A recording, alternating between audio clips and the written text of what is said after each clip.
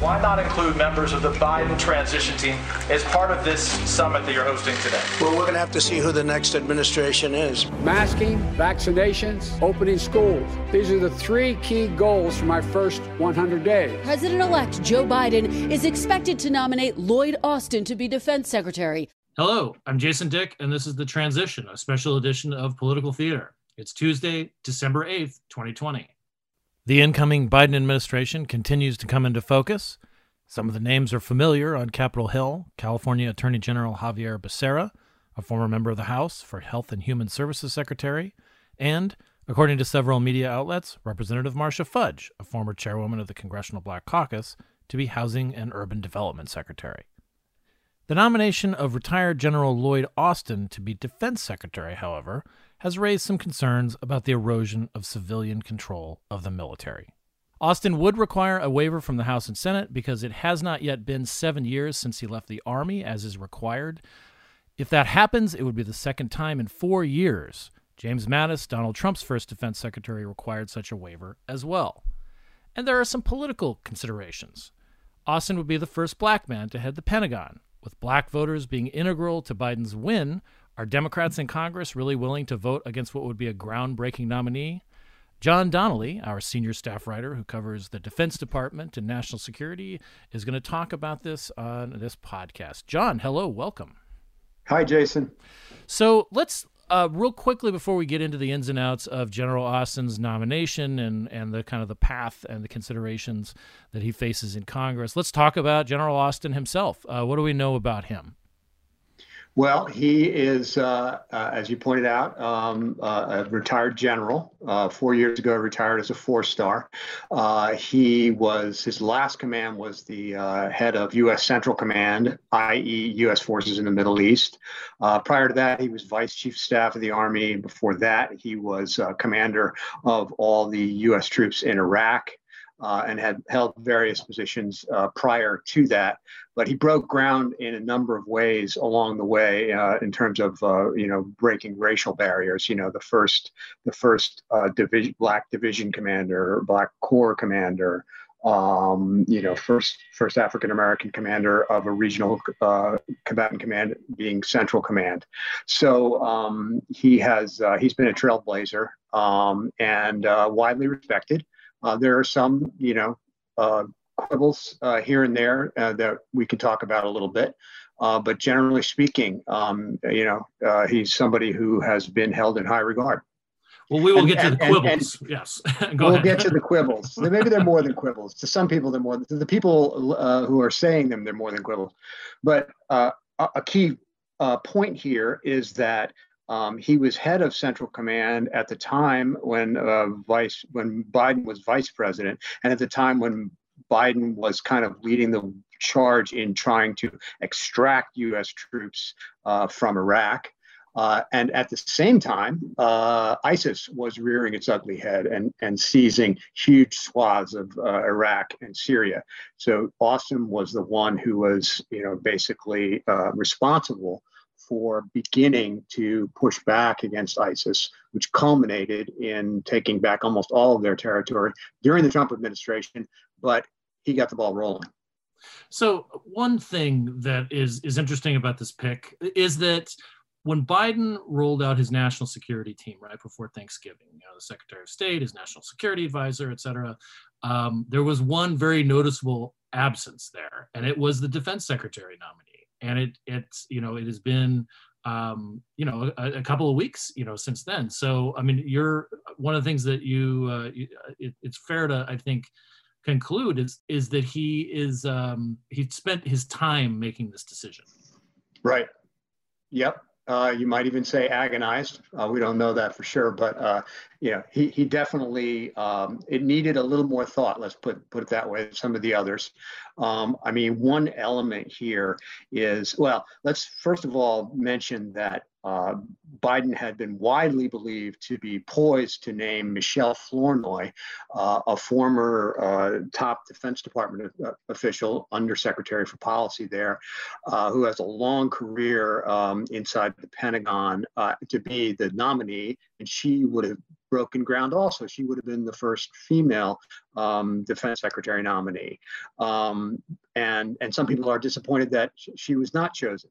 But instead, he got some pushback from the Congressional Black Caucus and some liberals because they wanted to see more African American representation in the cabinet. And so that appears to have been a huge consideration here. And as you pointed out in your intro, it will be a big factor in the politics of his confirmation vote. And, some of the politics we're starting to see. I mean, the Congressional Black Caucus sent out a release praising General Austin, saying that, he's eminently qualified, that the waiver, that they would need to get, shouldn't be an impediment to him becoming the next defense secretary. And then this afternoon, earlier, we saw Joe Biden take I think we can fairly call it extraordinary step of publishing a piece in The Atlantic that justified his choice and said that he had seen Austin perform his duties in person in Iraq when he was vice president. That he talks about his the way, some of the stuff that you had mentioned, the ways that he had broken ground as a Black man in the military and so forth. And I don't remember very many other presidents-elect taking that kind of tack. No, I don't remember anything like that either. So I'm not sure what it says. I don't think this is going to be a huge bloodbath of a confirmation battle. So I don't think it's so much that he may just, for one thing, just be quite proud of making history here.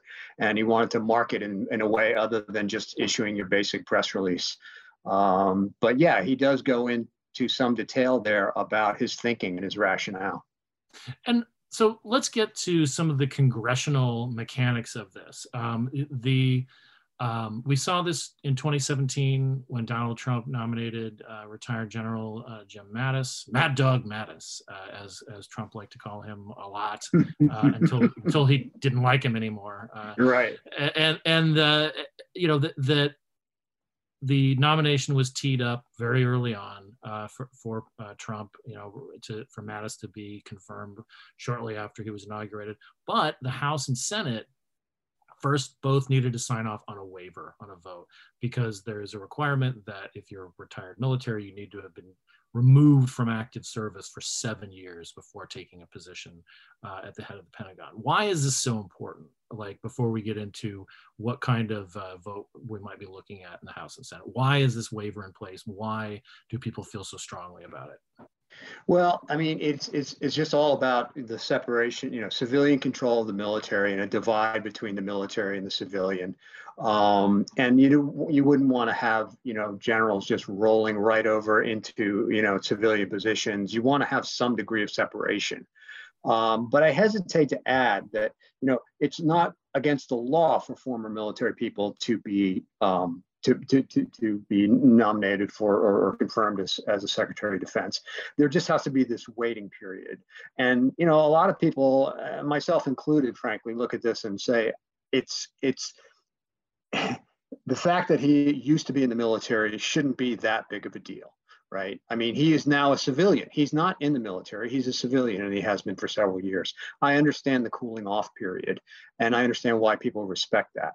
But I think there's a tendency to make a little bit bigger deal of it than needs to be. And I think that the vote will reflect that, just as it did in the case of Mattis. The people recognize that this is not a general. He's a civilian now. Right. Yeah. It's just all the recent photos we have of him are in uniform. So it almost sort of reinforces it from the press coverage of him, because Yes. the photos we have of him, say in the CQ roll call archives, are him in testifying in uniform. So it's some of the imagery, we didn't take a picture of him in his capacity as a board member for Raytheon, which we can talk about now too. It's not just the civilian, kind of the cooling off period, but some people are not particularly happy about his affiliation with a gigantic defense contractor like Raytheon. Is that going to be a big hurdle, you think? it'll be a little hurdle. I don't think it's going to be a big deal. Those little hurdles were the only ones I could actually clear and track when I was in high school. So there's nothing wrong with little hurdles. Right. No, I wasn't implying that, Jason. There are definitely a lot of people who are concerned with the fact that he's a member of the board of Raytheon Company. But Michelle Flournoy was on lots of boards too. I mean, pretty much everybody who has, I don't know about everybody, but it's pretty common for people who are vying for senior civilian positions in the Defense Department to have had some experience in the private sector. And it's not necessarily such an awful thing. Obviously, you want to, be aware of and monitor the revolving door syndrome, and clearly, make sure that he's recused from certain decisions that affect Raytheon. But I just don't think there's a widespread enough concern about that in Congress. Democrats are more likely to support him because he's Biden's pick than oppose him over that. And in the House, one of this is actually one of the rare instances where the House does get to weigh in on the fate of a nominee. I mean, they don't vote on confirmation, but they do vote on the waiver. Right. And so, I don't know, House members gone wild at this opportunity, right? So we saw that Alyssa Sotkin from the Democrat from Michigan who just won re-election. She's in her second term. She's a former CIA officer. She served in Iraq also, and didn't work necessarily directly with General Austin, but knows him and knows, it's a fairly small geographic area that you operate in, whether you're the intelligence committee or the community or the military community. And she said she needs to hear a little bit more before she would be signing off on the waiver. Now, she's just one of the, kind of many national security Democrats, so-called national security Democrats. There are a few others in the mix, but it doesn't seem like that seems to give her the opportunity to vote if she just needs to hear a little bit more. Absolutely. I mean, I think that's a fairly typical response among a certain class of Democrats today. Richard Blumenthal, senator from Connecticut, Democrat on Senate Armed Services Committee, clearly said he would not vote to vote in favor of a waiver for Austin. But that was the exception that proves the rule.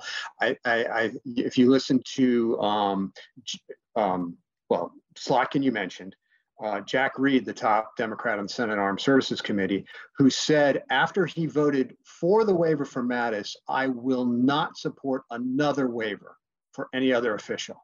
That's not an exact quote, but that's basically what he said. Okay. And today, when he was asked about it, he said, well, I really want to hear from General Austin. Well, to me, that means he's definitely going to vote A, for the waiver, and B, to confirm Austin. Similarly, dissimilarly, but same result. Richard Durbin, the top Democrat on the defense spending subcommittee in the Senate, he voted against Mattis's waiver. But now when a Democratic president is offering a Secretary of Defense who needs a waiver, he didn't say he would vote for it, but he's going to take a really close look and he wants to hear from General Austin. Translation, he's backing Austin 100% on both the waiver and confirmation. I mean, I'll swallow a penny if I'm wrong on those two predictions. But what I'm hearing from Democrats, long story short, is a lot of earnest. We are really concerned about this, but at the end of the day, they're going to stick with their party on this. And then on the Republican side, it's going to be interesting to see how their top principle is expedience too.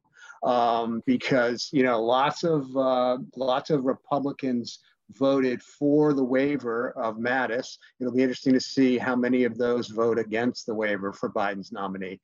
But I think when you shake all this out, I think you're going to end up with Austin being confirmed, barring some surprise.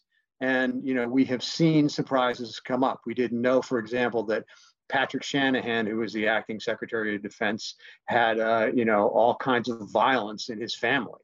This was a total secret before it erupted things like this happen. When you're under the spotlight and people start digging into your past, things come out and everybody's got something in their closet. So it just remains to be seen whether it's a big enough deal. And one thing, it is interesting to note too, like we still don't know who will be in the majority in the Senate, right? For until at least January 5th, and probably not for a few more days after that, if they take their time in counting the 2 Senate runoffs. But your comments about Reid, that does indicate that there is room for him. If he is the chairman of the Senate Armed Services Committee, if Democrats are in the majority, and then Jim Inhofe, the Oklahoma Republican, who is a very conservative guy and isn't known for deviating from the party line too much or Republican Party orthodoxy too much, he and Reid see eye to eye on a lot of things, and one of the things that they do see eye to eye on is this, like Inhofe said earlier today that he would have no problem voting for the waiver. So it seems like that there are enough offsets on each side that this may be a little, the rollout may be a little longer, kind of like the rollout to get Austin's nomination was a little longer than it was for other nominees, but this is eventually, barring something unforeseen, like you said, going to happen. Yeah, I think so. I really do. I can't see a whole lot of movement, anything that would shake things up one way or the other. I mean, we should mention that there are going to be some concerns, not just from the left about the Raytheon board position, but you'll also see from the right. You're already seeing some questions being raised about whether Austin has enough chops when it comes to China. You're seeing people like Congressman Mike Gallagher, Republican from Wisconsin, saying, basically as a head of Central Command in the Middle East, there's no evidence that he knows a heck of a lot about China, and China is going to be the big threat going forward. So there'll be a little of that. There will also be, going back to the quibbles we mentioned at the beginning, there will be some concerns raised about Austin's stewardship of the war against ISIS. In 2015, there were some concerns, a lot of concerns raised among Republicans especially, that Central Command with Austin at the helm was presenting an overly rosy picture of the battle against ISIS. And the intelligence was being skewed, some said, to make things look like they were going a lot better than they were. So that stuff will come up again, I'm sure. And just, how much progress he made against ISIS and that sort of thing. But again, to me, this is stuff that's on the margins of the central question of whether he will become the next Secretary of Defense. And I think one just sort of like small note, this is perhaps a little lighthearted, but when you mentioned Mike Gallagher, this is a former Army Ranger. Boy, those guys usually don't get the chance to dress down a flag officer like Lloyd Austin. So somebody who was even an officer like Gallagher and a decorated Ranger would never normally get the chance to question a 4-star general, but this is their chance. Right. Take it while you got it. All right, John. Well, thank you so much. Look forward to your reporting on this. Of course, we've got troops being withdrawn, in the Trump administration's final days. So there's a lot of questions that this next defense secretary will have to face from day one. And we know that you'll be reporting on it. So thank you very much. Absolutely. All Thanks, right. Jason. And that's going to do it for this edition of Political Theater's Transition. On behalf of the CQ Roll Call Newsroom, thank you for listening.